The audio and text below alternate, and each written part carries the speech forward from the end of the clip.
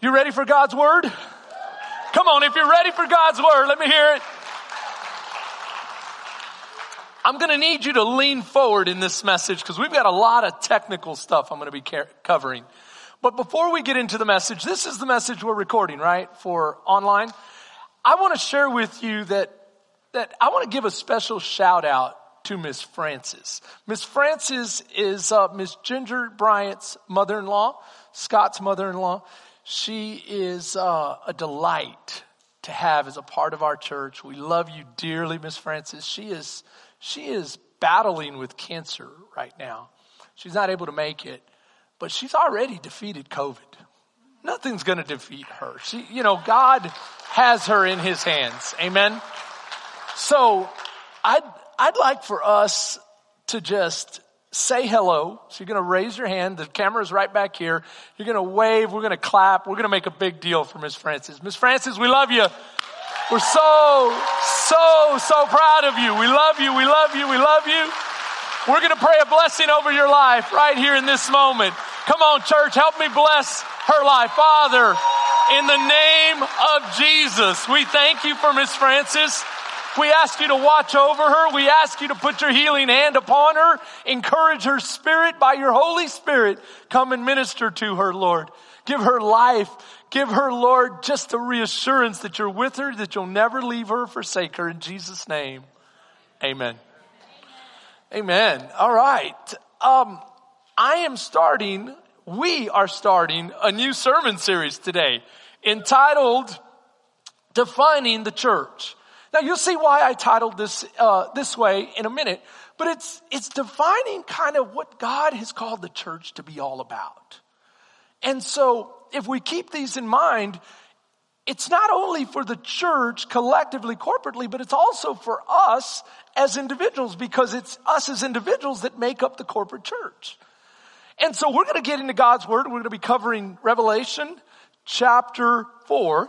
Now, it's interesting because I always say revelations. I learned that as a young child, but it's not. It's revelation. One revelation. It's the revelation of our Lord Jesus Christ.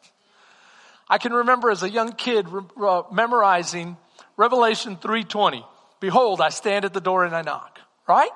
If any man hear my voice and would come and open the door, I will come in and sup with him and he with me. Amen. That is what we should always remember, that this revelation is the revelation of our Lord Jesus Christ unto salvation. It's about salvation. It's about his grace. And the reason I make that distinction is because so many times we think it's about end times.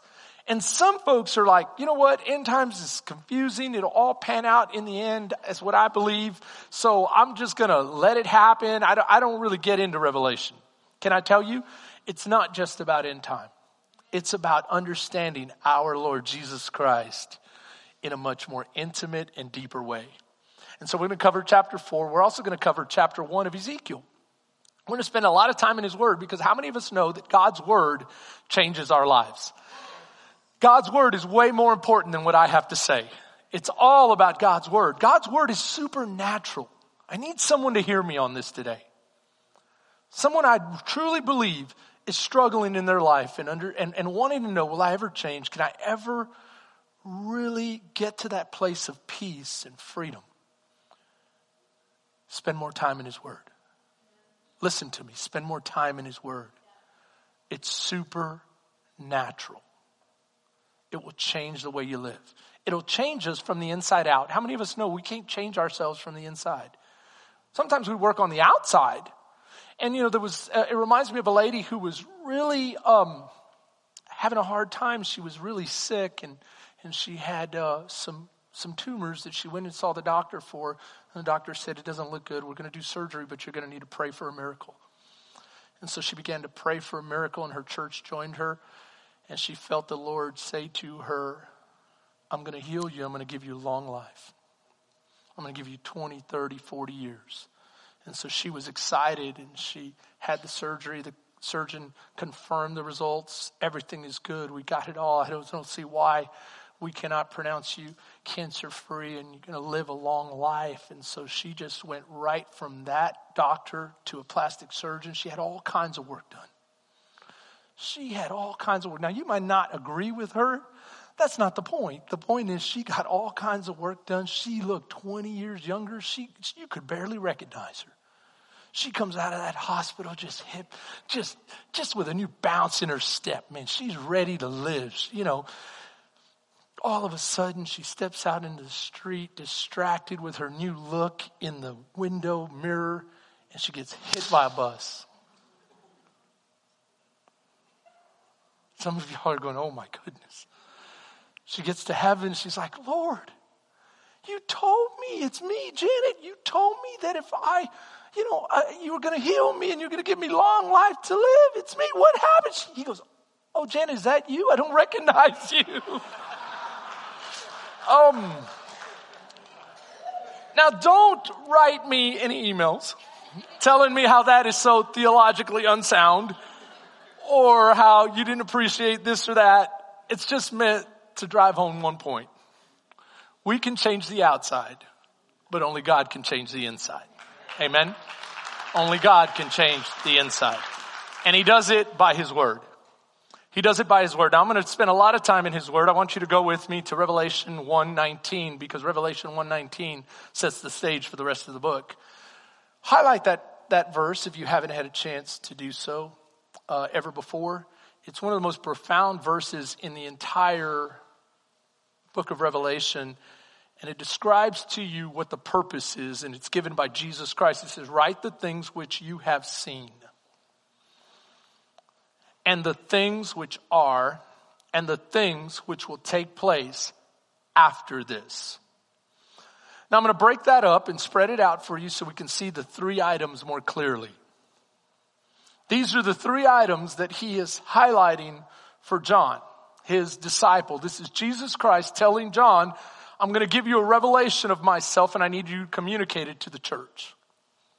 I need you to communicate it to the world. He says, write the things which you have seen. And in that first chapter, he writes what he sees, and he sees Jesus Christ in his current form. He's not a broken man on the cross anymore.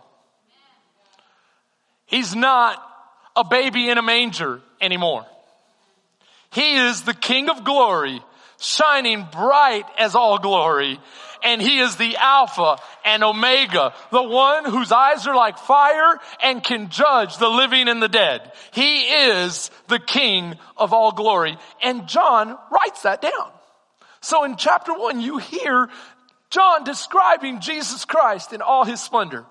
Now the things which are, I believe that relates to chapters 2 and 3.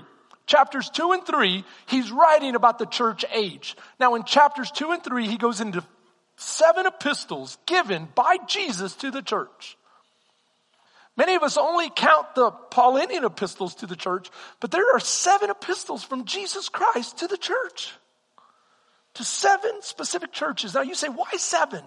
Well, 7 means completeness, and we know from the prophecy in Daniel in chapter 9, verses 24 through the end of the chapter, we know that Daniel talks about in his prophecy given to him by Jesus through the angel. Watch this. That the church age will come to an end. We know that Jesus says this in Luke. Luke, he says the church age will come to an end. We know that Paul says the church age will come to an end. When the end of the Gentiles is complete, then it will be time for the Jews again. And so the church age will be complete, and it's represented there by the 7 epistles to the 7 churches, which means completion. And then in chapter 4, we have a type of rapture that takes place. Pick up the story with me in chapter 4. Now watch this. After these things, I looked. Now I don't know if you caught that, but I'm going to ask you to go back to chapter 1, verse 19. The things you have seen, the things which are, and the things which will take place after this. So he uses a very specific word, which is metatauta. Here's the word, metatauta, which means after this. So he says, I'm going to show you Jesus in all his glory. I'm going to talk about the things that are. That means we are in the church age. John was writing to the church. We were in the church age. And then after the completion, 7, of the church the things that will happen after that. It's very clear. Watch. Go back to Revelations 4. Now, after these, metatauta, after these things, I looked, and behold, a door standing open in heaven. And the first voice which I heard was like a trumpet speaking to me. Can I tell you, we are called home at the trumpet sound. The Bible says when that trumpet sounds, we will be changed in the twinkling of an eye, and we will be raptured into heaven. I want you to think about this. This is imagery, but not just any imagery. He's saying something by it. He's saying, so after the church age, the church will be raptured. This is what the church has always believed. Now, you have some that believe it will be raptured after the 7 years of tribulation, but we don't. We believe we're going to be raptured before the 7 years of tribulation because we were not appointed to wrath. That's what the Bible says. And so we're going to be experiencing the marriage feast of the Lamb. During the 7 years, we're going to be having a 1 week celebration in heaven. I've gone through many prophecies on this, many prophecies. If you'd like, you can go back and listen online. But watch this. And the first voice which I heard was like a trumpet speaking with me, saying, come up here, and I will show you the things which must take place metatauta after this. And so here we go. Immediately I was in the Spirit, and behold, a throne set in heaven, and one sat on the throne. And he who sat there was like jasper and sardis. Now, very, very quickly, he's identifying who this person who is on the throne, and it's Jesus Christ. The reason we know this is because jasper and sardis are two stones. And if you take the high priest, and the high priest in Israel that would go into the holiest of holiest, according to the law, was to wear a breastplate of beautiful stones right here. It had 12 stones, to be specific, one for each tribe. The tribes are named after the children of Jacob. His oldest was who? Reuben. His youngest was Benjamin. The jasper represented the oldest. The sardis represented the youngest. So what is Jesus saying? What is John telling us? I saw the Alpha and Omega, the beginning and the end, and his name is Jesus. This is the exact words that John has already used in chapter 1. Write the things that are, and he says, I see the Alpha and Omega. Now he's saying it again. Just so you'll know, the person on the throne is the Alpha and Omega. And there was a rainbow. We'll talk more about the rainbow in a second. In appearance like an emerald. Around the throne were 24 thrones. And on the thrones I saw 24 elders sitting, clothed in white robes, and they had crowns of gold on their heads. And from the throne proceeded lightning, thunderings, and voices. 7 lampstands of fire were burning before the throne, which are the 7 spirits of God. Oh my goodness, 7 spirits, 24 elders. What's going on here? Very, very simply, you have the 24 representing the Old and the New Testament saints. You have the 12 elders that represent the 12 tribes of Israel, and then you have the 12 apostles representing the 12 apostles of Jesus Christ. Was Judas going to be there? No. Paul is the one Jesus Christ calls to replace Judas. We know that Paul called him himself. Now, the reason we know this is because God said to Abraham, through your line, I will bless the nations of this world. He would bring the Savior through Israel and her 12 tribes would bring salvation to the world through the apostles of Jesus Christ. Now, what are the 7 spirits? This represents the complete spirit of God Almighty. The complete spirit of God Almighty. Remember, 7 means completion. This is God in one being represented there. You say, well, what do you mean the 7 spirits? Don't get confused. It's just God's way of saying, my spirit are these 7 things that I highlight for you in Isaiah 11:2. The Spirit of the Lord shall rest upon him. So the Spirit of the Lord, and then he's described in these ways. The Spirit of wisdom, understanding, counsel, might, knowledge, and the fear of the Lord. So if you add all that up, it's 7. This is the 7 that he's talking about here. He sees God. Now let's keep going. Before the throne, there was a sea of glass. Now I want you just to keep this imagery in your mind. Like a crystal sea. Okay? And in the midst of the throne, and around the throne, were 4 living creatures, full of eyes in front and in back. The first living creature was like a lion. The second living creature was like a calf or an ox. And the third living creature had a face that was like a man. The fourth living creature was like a flying eagle. And the 4 living creatures, each having 6 wings, were full of eyes all around them. And they did not rest day or night. They kept saying, listen to this, holy, holy, holy, the Lord God Almighty, who was and is to come. Can I tell you, point number 1, these living creatures and what we're seeing here is God's awesome, mighty throne. And how are we asked to pray as the church? When Jesus Christ set forth the model prayer for the church, he said to pray this way, Our Father who art in heaven. How? Really? Come on. Our Father who art in heaven, hallowed be thy name. Thy kingdom come. Thy will be done. Can I tell you? You're going to see in Ezekiel, God's kingdom coming and establishing itself on earth through his holy church. Through his church. And so what I believe here, God is showing a foundation and a calling for his church to impact the world for his glory. For his glory, because he sits at the head of his church and he is the one who rules.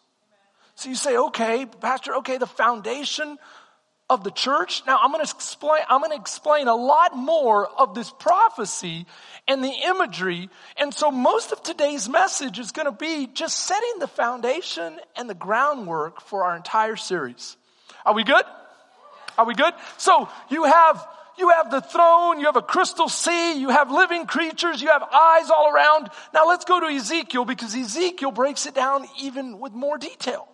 Ezekiel chapter 1. Watch this.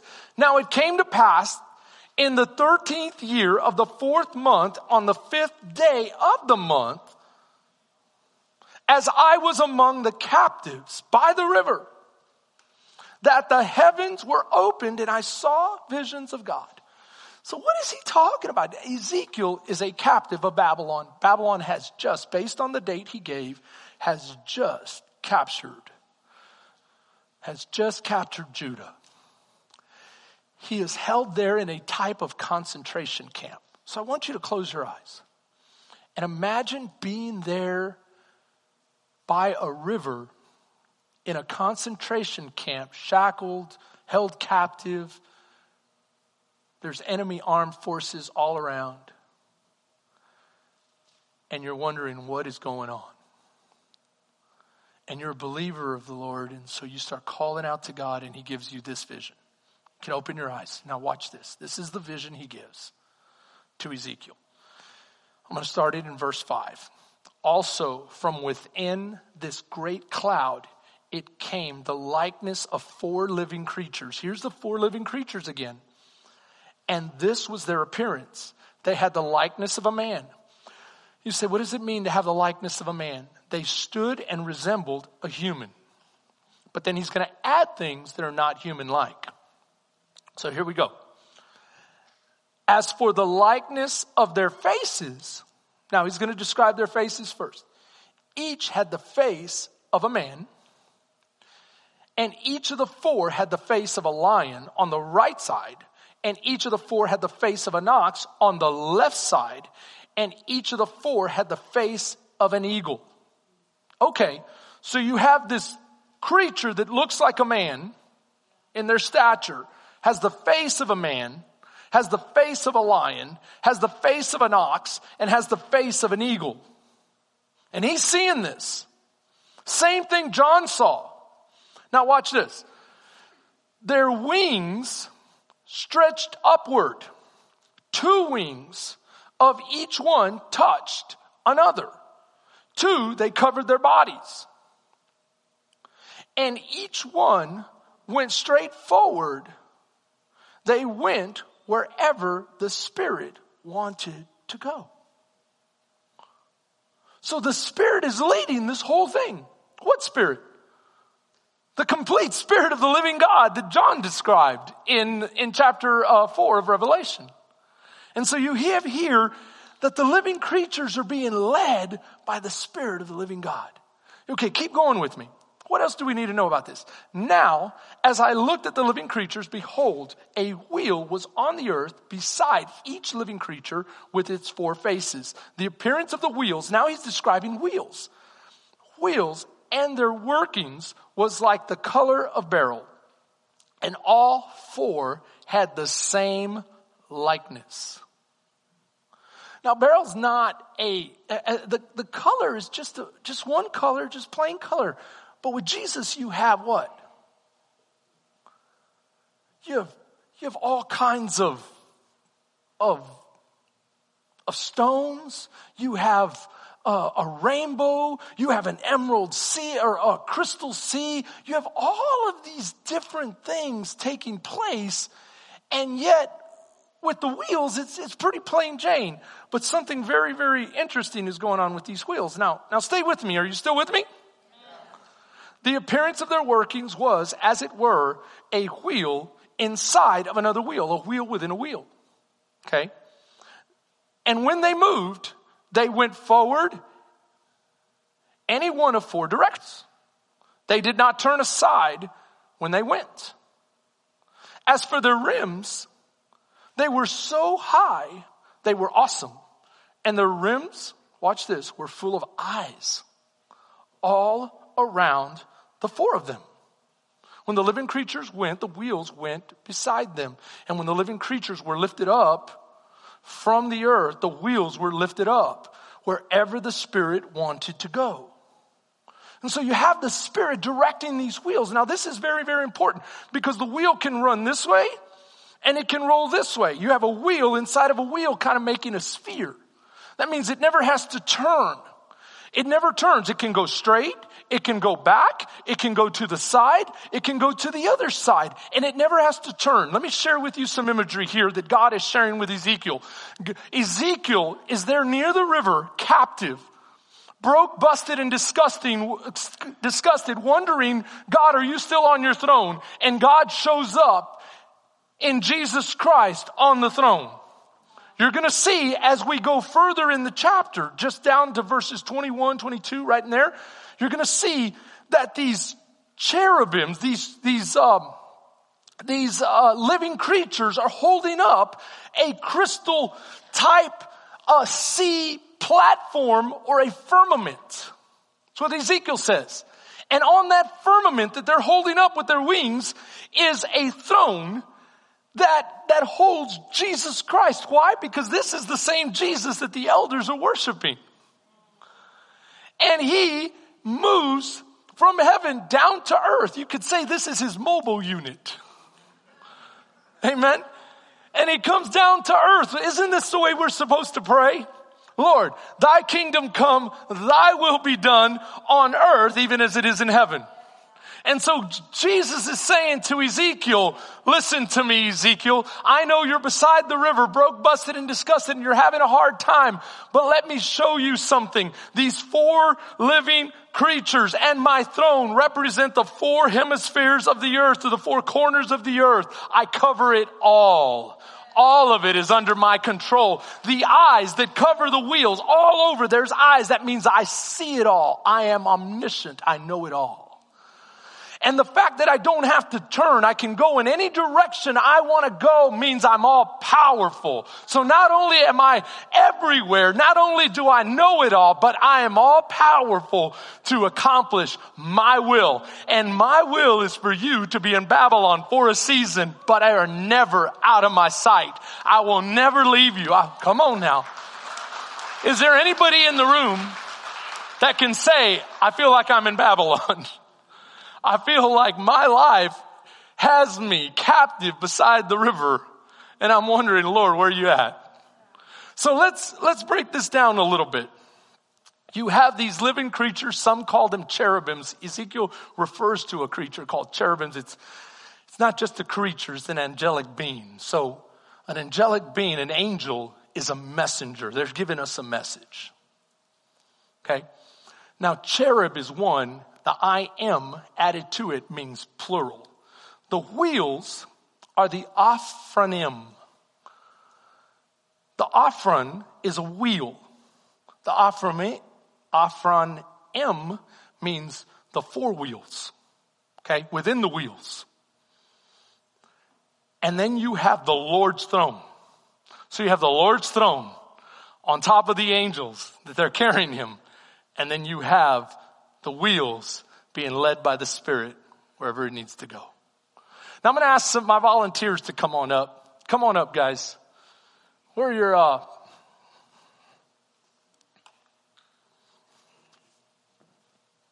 need another mic. Hand me that mic, love, would you? It's right there. So these guys are going to help me represent the living creatures. So, are your mics on? Give me a mic check. Yes, sir. All right. Give me a mic check. Check. Give me a mic check. All right. So the four living creatures. Let's put the graph up here. You have an eagle. You have a man. You have a lion. You have an ox. Okay. Who's who? You got eagle. I'll take lion. Yes, I'm the ox. I'm sorry, Steve. He's the ox. Yes. I'm profoundly embarrassed because I know we've led a Bible study on Revelation. Yes. And I missed the verse where the living creatures wear black shirts. Oh, yeah, exactly. It's because we got to coordinate. Hey, somebody's being led by the Spirit. I'm just kidding. Okay, so we're touching, social distancing, right? Because our wings are touching. Now, something very, very interesting. I didn't get to share this in first service because I ran out of time, or I just forgot. But is they're touching. Now, what does this create? It creates a hedge. The enemy cannot get through because they're touching. But we have to move according to the Spirit. And so they never turn. Notice, they never turn. They never turn. They stay in their position and they move according to the Spirit. So we're going in the lion's direction.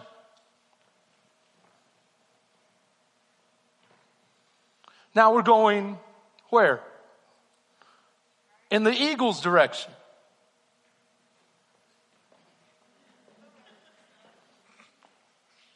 Now we're going where? In my direction.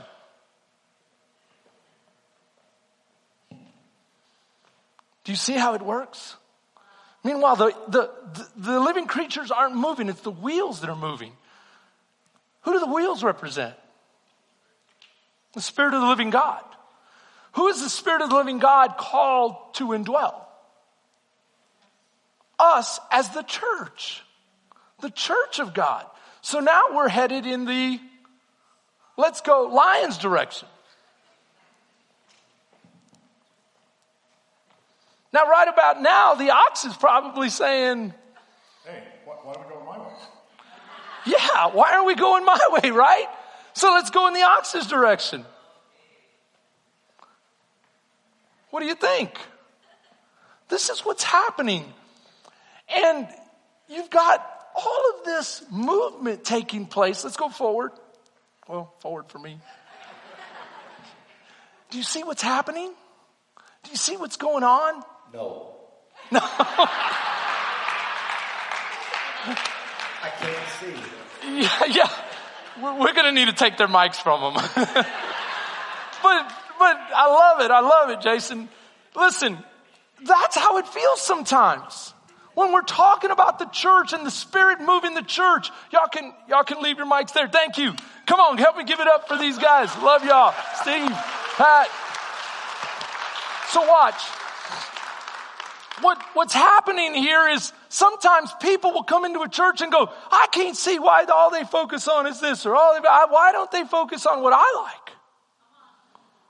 Or I'm into worship. This church isn't anointed.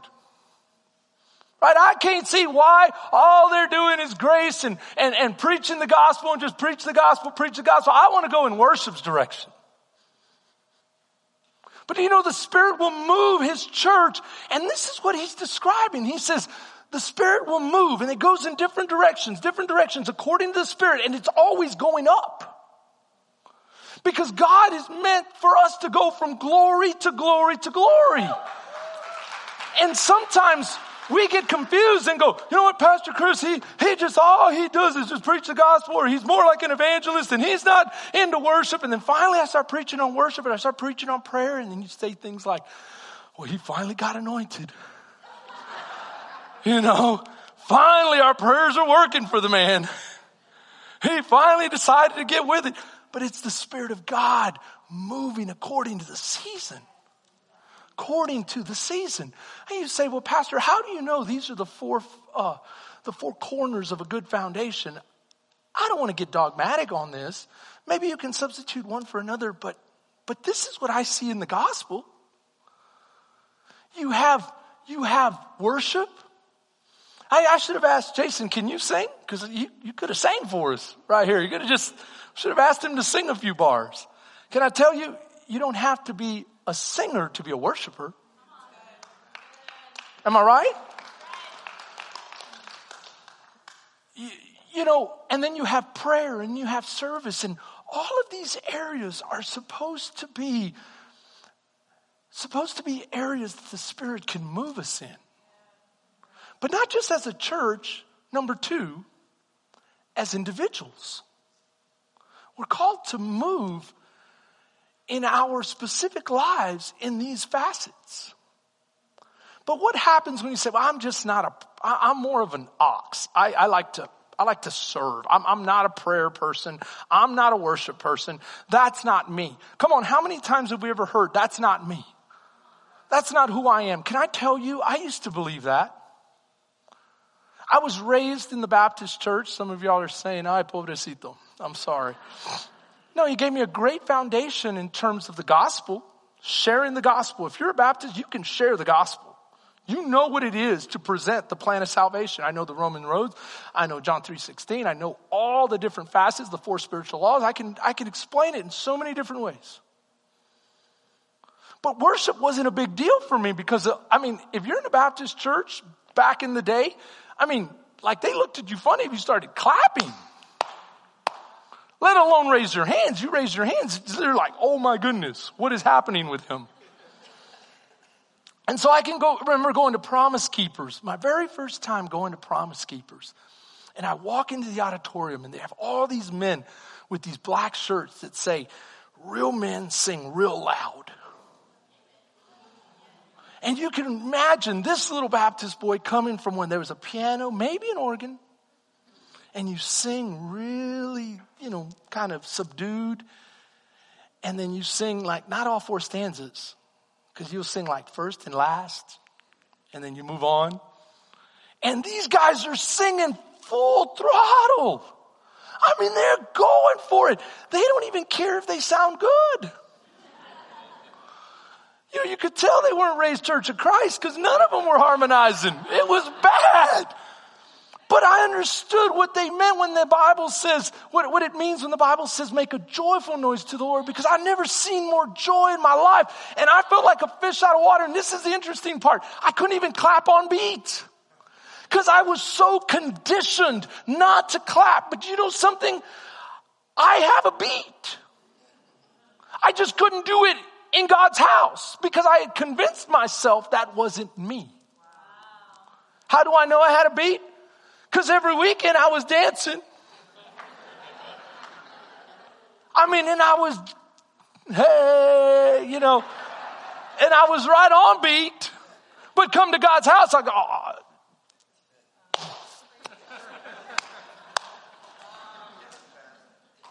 Again, am I speaking to anybody? Saying, well, that's not how God made me. No. That's how tradition made you. You know how you can tell how God made you? You know how you can tell how God made you? Let me take you and let's watch a Dallas Cowboys game together. Because Dallas, you either love them or hate them. And when you watch a game, the worshiper in you is going to come out.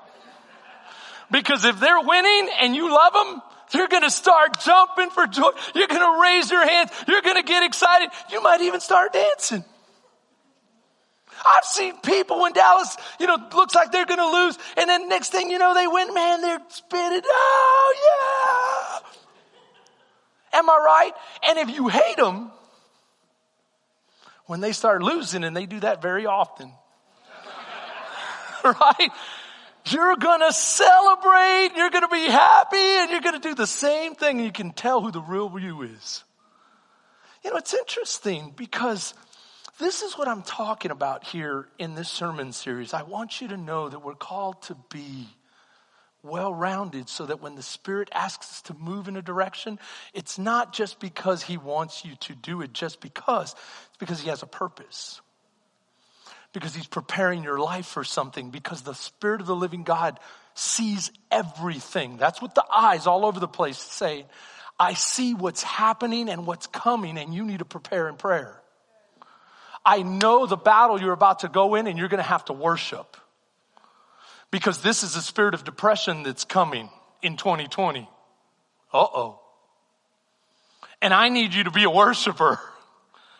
I need you to be the one that, So right here, right now, I just want you to start searching your heart and saying, is there an area, if the Spirit asks me to move in that direction, the gospel, do I know how to share my faith? Do I know how to worship with abandonment? Not caring who's to the right or to the left. I can still remember that day I was at Promise Keepers. My brother was standing next to me.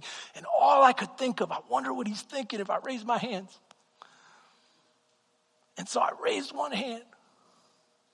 And then it finally got to me, and I looked over, and he was looking over at me with this hand raised. We were raised the same way. And then finally, we go like this. I'm like, and then he raised his. Can I tell you, we encourage one another. We encourage one another. But the enemy would love to have us discourage each other in our minds. Don't be that way. Go for it. And then last but not least, the throne of grace. The throne of grace. So you have this foundation, but it's on the throne of grace. Read with me. The likeness of the firmament above the heads of the living creatures was like the color of an awesome crystal. This is the exact same words that John uses, a crystal sea. So there's some kind of a platform that looks like a crystal sea. This must be awesome. And on that platform, watch this. And above the firmament, over their heads, was the likeness of a throne, in appearance like a sapphire stone. And on the likeness of a throne was a likeness with the appearance of a man high above it. Hallelujah to the Lamb of God. Hallelujah to the Lamb of God. You keep reading, and it says, like the appearance of a rainbow in the cloud on a rainy day. Now, this rainbow surrounded the entire throne. This rainbow indicates the grace of God, and it surrounds the entire throne. Listen to me very closely, because the rainbow is saying God is not subject to anything where he has to witness it from a certain perspective only and see only half the rainbow. He is above it all. I see the whole thing, and it surrounds me, and my grace is awesome. And so the Bible tells us as Christians to come before the throne of grace. Make our petitions known. But you've got to be able to move with the Spirit so that you can be with the throne of grace. If you move in your own direction and the throne of grace is over there, you're going to feel like I can't get in touch. But if the Spirit is saying, I'm moving in the area of service, and you're moving in the area of service, then you're right there with the throne of grace. You're right there with the throne of grace. You say, oh, Pastor, the throne of grace is in heaven, and all I have to do is close my eyes and get there. Yes, to a degree. But you and I both know that there are times when we've prayed and we just don't feel like we can sense the closeness to our Lord. And that's because the Spirit is moving and He's doing things, and we have to walk with the Spirit. We have to walk with the Spirit. And so here, we know that this rainbow represents the throne of grace, because the rainbow, guys, listen to me very, very closely, was a sign of His covenant of grace after the great flood. I will never destroy the earth with a flood. And not only that, but the Ark of Noah represented Jesus Christ's salvation for the church. We know this because the New Testament tells us this. We know that while the wrath of God was being poured out on the earth, the church went above the wrath. Do you realize that when He raptures us and the 7 years of tribulation have the wrath of God being poured out on those that did not believe, the church will be above His wrath in the salvation of Jesus Christ. This is why John said, I heard a voice like a trumpet say, come up here. And it was after the church age where the church was raptured into heaven. And so what am I talking about? I'm talking about living as people of grace, not as people of the law. This is my last point. Stay with me on this. The sting of death is sin, and the strength of sin is the law. So if we think to ourselves, I have to live better, I have to, you're actually giving sin strength. Look, read it. The strength of sin is the law. It's not because you have to, it's because you get to. It's because you get to. When you understand how much God loves you and how much He's done for you and how much He welcomes you and how much He desires you to live your best life, then you live up to high calling, that high calling. You know, I was asked one day in counseling, we were doing some marriage counseling, and the husband turns to me in private and he says this. He says, Pastor Chris, how do you do it? How do you wake up every morning and have to just be faithful and have to love and have to care and have to be considerate? And I just looked at him and said, I don't have to do any of that. I get to. I love my wife. And because I love her, I don't view it as a chore. I get up every morning going, man, this is beautiful. I get this gorgeous woman right by my side. I still don't know how she fell in love with me. So, hey, you don't have to agree. Some of the guys are like, yeah, I don't know how that happened.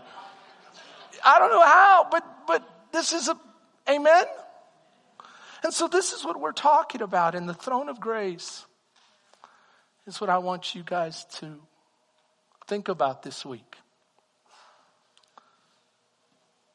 So a few years ago, I was struggling in my faith because the enemy kept beating me up over what I haven't done and what I have done. They kept saying, you're not worthy, you're not worthy, you're not worthy. And started trying to convince me that somehow I had lost my salvation.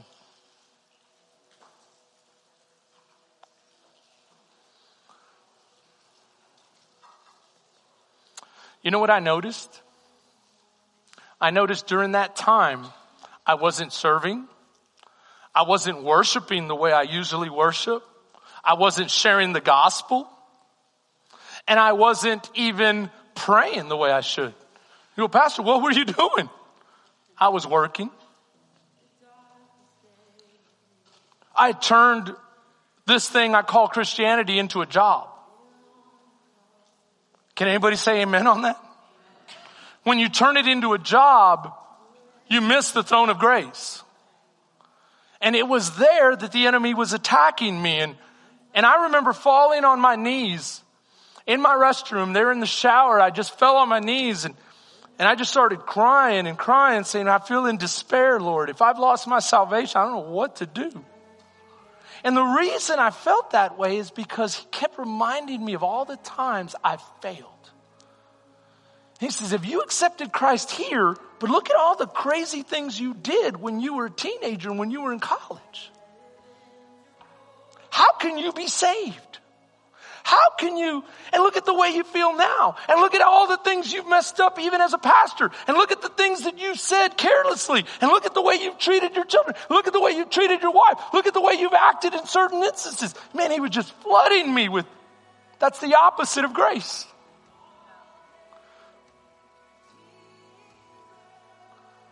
And I remember getting up and saying, Lord, I need you to speak to me. And the next morning, this kept flashing on my screen. The slide there. If we sin willfully, and I know who this man is. It's A.W. Tozer, Pastor Tozer, great man of God. And I'm like, the last thing I need is an old school preacher preaching fire and brimstone, Keith. Man, if I felt despair, I'm really going to feel like I'm done. And it just kept coming up and coming up and coming up and coming up. Finally, I said, okay. I pressed on it. And he starts talking about, if you feel like you're in despair, let me share with you what grace is all about. Is there any other kind of sin but willful sin? Everybody sins willfully. We all make mistakes. You don't do it accidentally. You do it because you're human. But let me tell you, God's grace is greater still. God's grace is greater still. And he starts emphasizing prayer, and he starts emphasizing worship, and he starts emphasizing joining the Holy Spirit in service, and he starts emphasizing these things. And as I'm listening, my spirit is being renewed, and God is saying, come in, son. Come in boldly to the throne room of grace and receive all you need. Come on, it's fresh every day. It's all you'll ever need. If you need some grace today, come, get a cup full. Get a bucket full, get a life full, and then share it with as many people as you can. Amen? I'm here to tell you, if you need grace, you've come to the right place. Grace is what the Christian life is all about. Maybe you're here today. I know I took way longer than I had.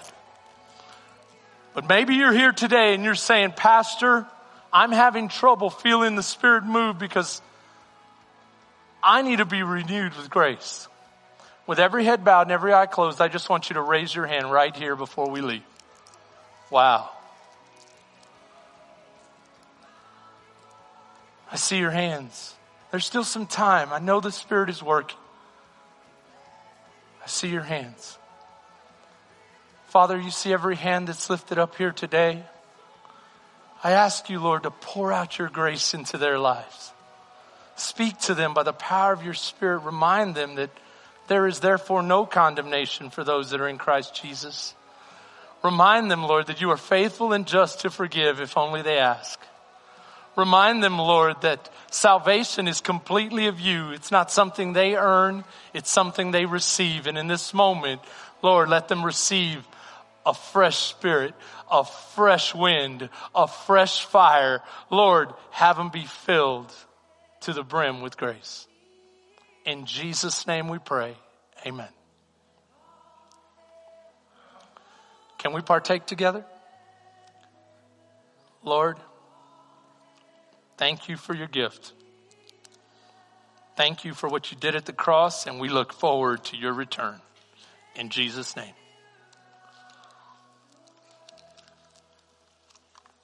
Church, I love you. Have a great week. I'll see you next week.